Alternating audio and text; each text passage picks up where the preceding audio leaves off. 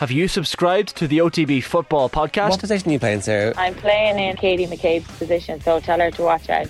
And I'm only joking. Subscribe now to the OTB Football Podcast stream wherever you get your podcasts and download the OTB Sports app.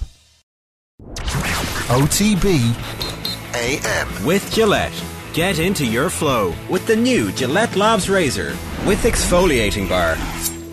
Keith Wood has been waiting very patiently on the line. Morning, Keith. Morning, gents. How are you? Keeping well. It's very excited, you know. Well, he's living down in Clare there, so I'm sure it's there's something in the water that gets him excited down below. You know yourself. Listen, the Eddie Jones stuff. What's going on here? Dave Rennie. A lot of people feel a little bit sorry for him. The timing has got a lot of people talking. World Cup year, but the fact that he was talking to them for 14 months, Keith, behind England's backs. This is mad stuff, isn't it? Well, I think Rennie was under a huge amount of pressure. I think there were a lot of conversations over the last period of time because of the losses. Now, if you look at Australian rugby, and more, I think, than any other country, if Australia don't play well, people are able to walk away in droves. I mean, the Australian crowds they're not fickle, but they have an expectation of success, and if the success isn't there, they don't support it.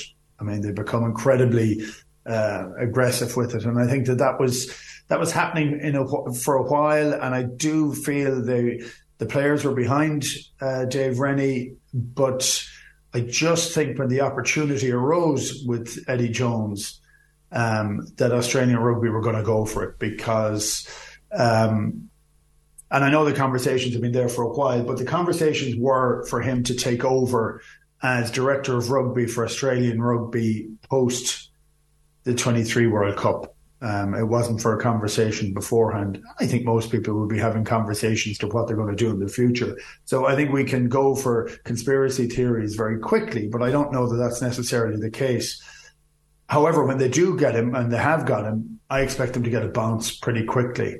And he has a history of delivering in the short to medium term in pretty much every team he's ever gone to. And look, I think he kind of breaks everybody after about 2 years, but in that 2 year period, he could do amazing things. So I would have said it was an incredibly smart piece of business on behalf of Australia, because they get a guy who has huge rugby capital, has been ousted from a team in the same group, will have an awful lot of the IP of the team and the players in his arsenal for them. I think it's fantastic business for Australia, and it's whether he's able to keep that for a longer period of time, because consistently, I think he kind of loses patience after a couple of years. But this is 9 months he has first, and I think he could do a really good job.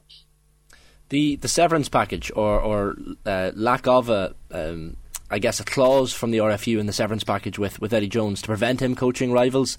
The RFU saying they didn't adopt that package for legal and moral reasons. I mean, is this going to be a lesson, Keith, do you think, for other rugby unions, international rugby unions, to stop this kind of thing happening again in a World Cup year? Yeah, it's funny. I looked at that phraseology of legal and moral reasons. For legal reasons, if it's in the contract, that if they do get rid of him, but they got rid of him, he didn't walk away.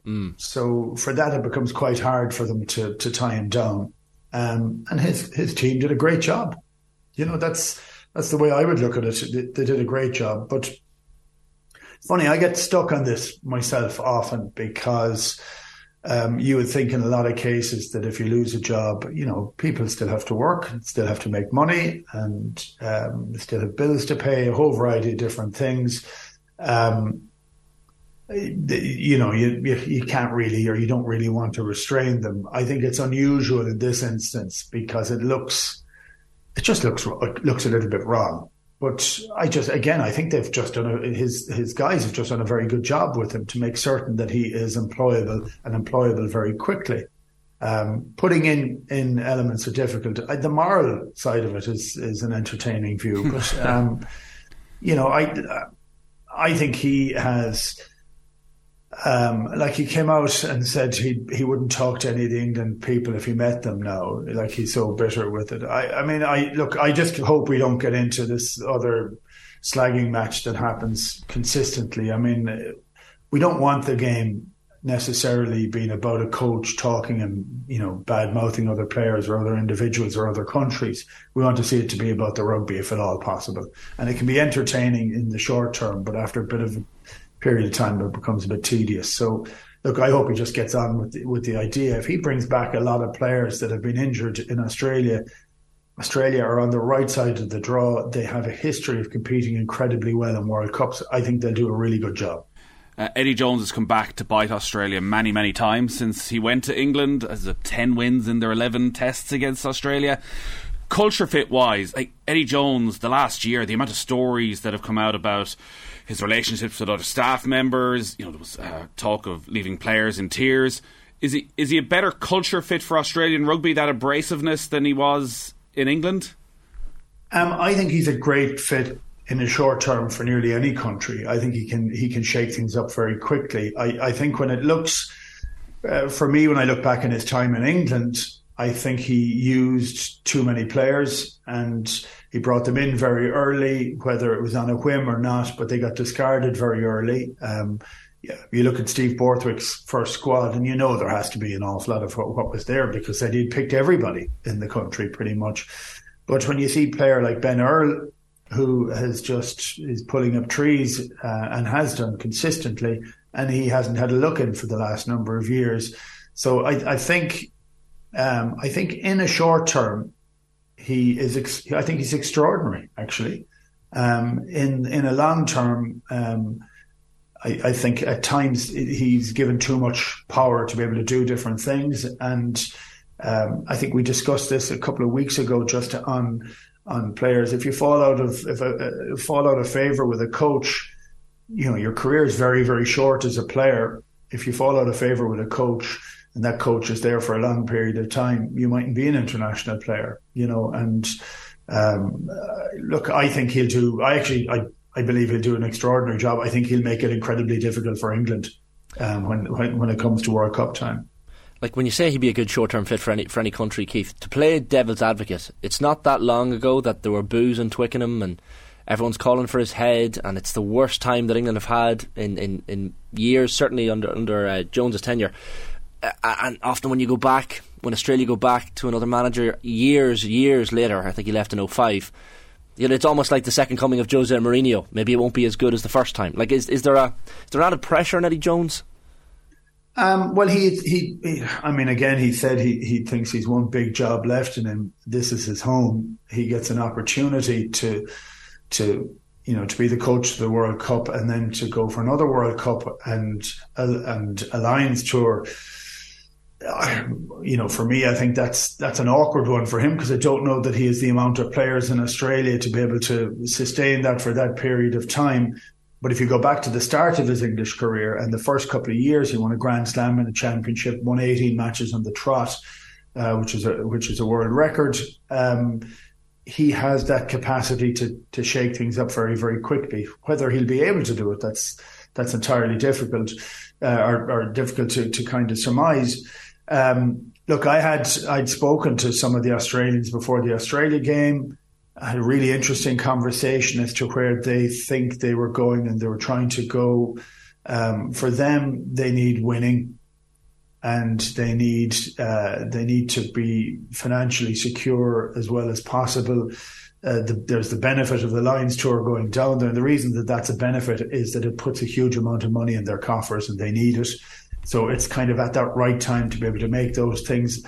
It won't be as kind of flahuluk as it was with the money in England, where a lot of his programs went over budget. It'll be tighter, but I actually think there can be an Eddie Jones bounce. Okay, remains to be seen. We'd love to see that England-Australia match-up in the knockout rounds of the World Cup. It'll be juicy anyway, entertaining as you say as well, Keith.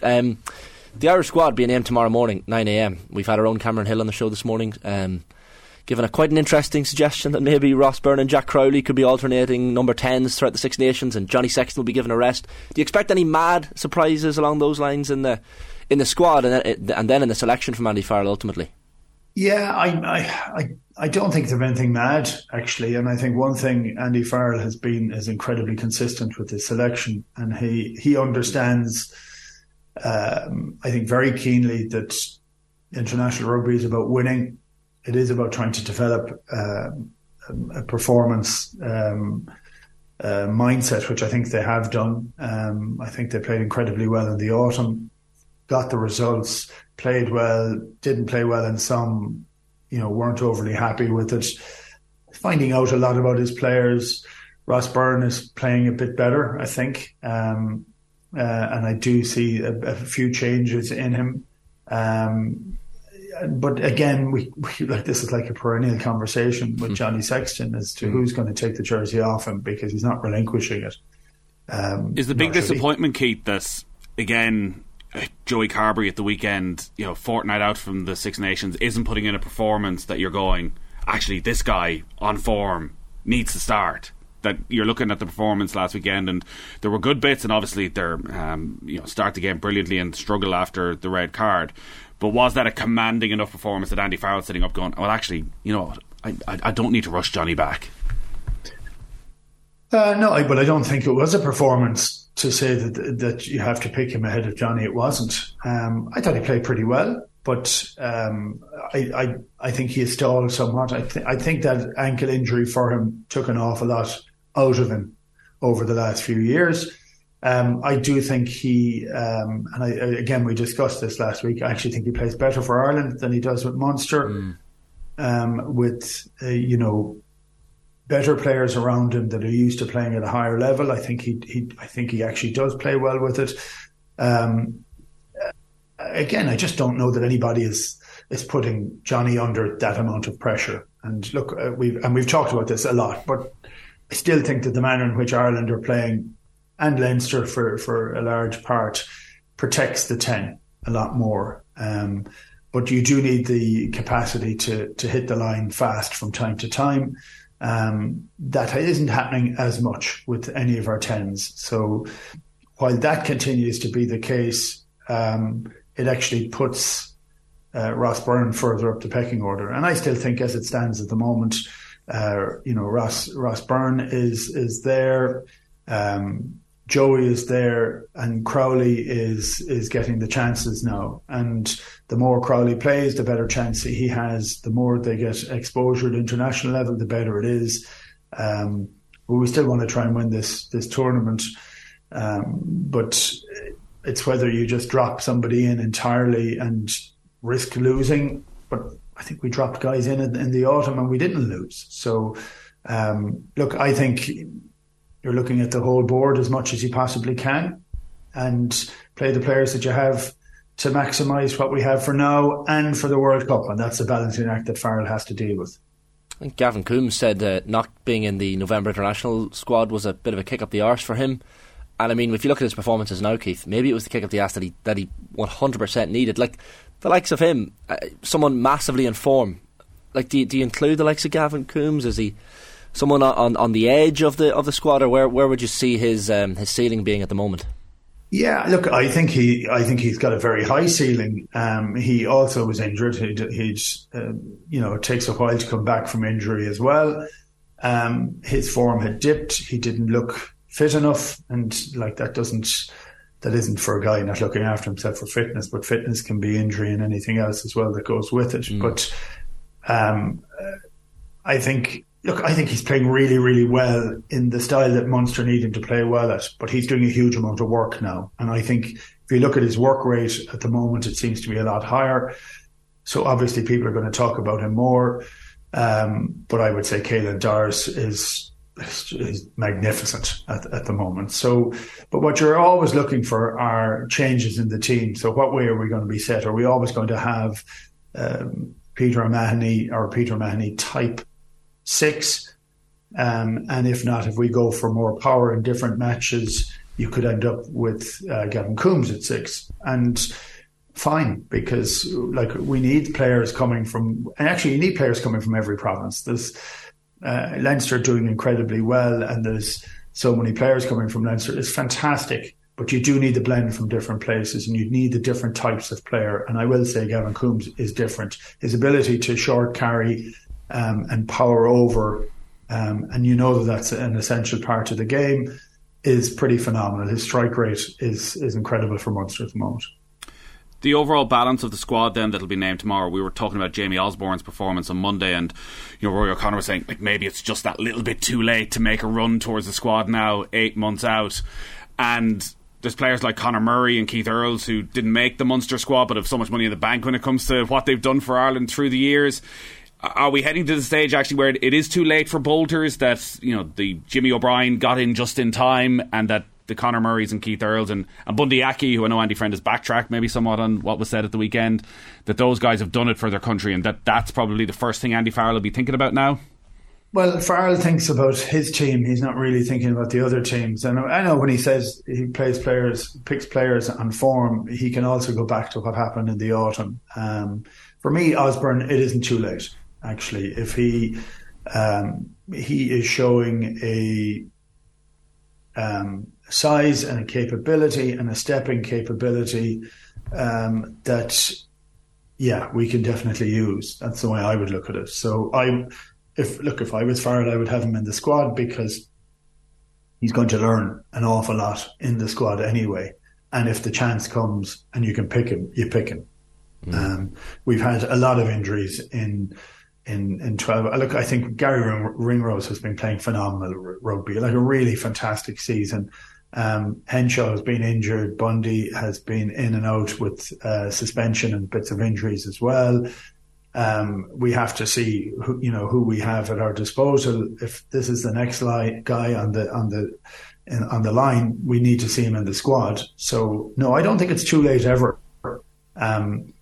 Because what you're looking for is a spark, and are they able to be manoeuvred into the system? Because that's what you need to be able to do. Farrell needs to know that if you bring a new guy in, that he doesn't dismantle parts of the system to make that happen. And I think he seems to have the aptitude in which to do it, which is more on a lot of injuries, and now he's playing. So you have to give these guys a chance. When they play really well, you have to give them a chance, Yeah, for sure. Going to be very interesting to see if we have any surprise omissions or inclusions in tomorrow's squad around this time tomorrow. Keith, brilliant insight as always. Thanks a million for joining us this morning. Cheers, gents. OTB AM with Gillette. Get into your flow with the new Gillette Labs Razor with exfoliating bar.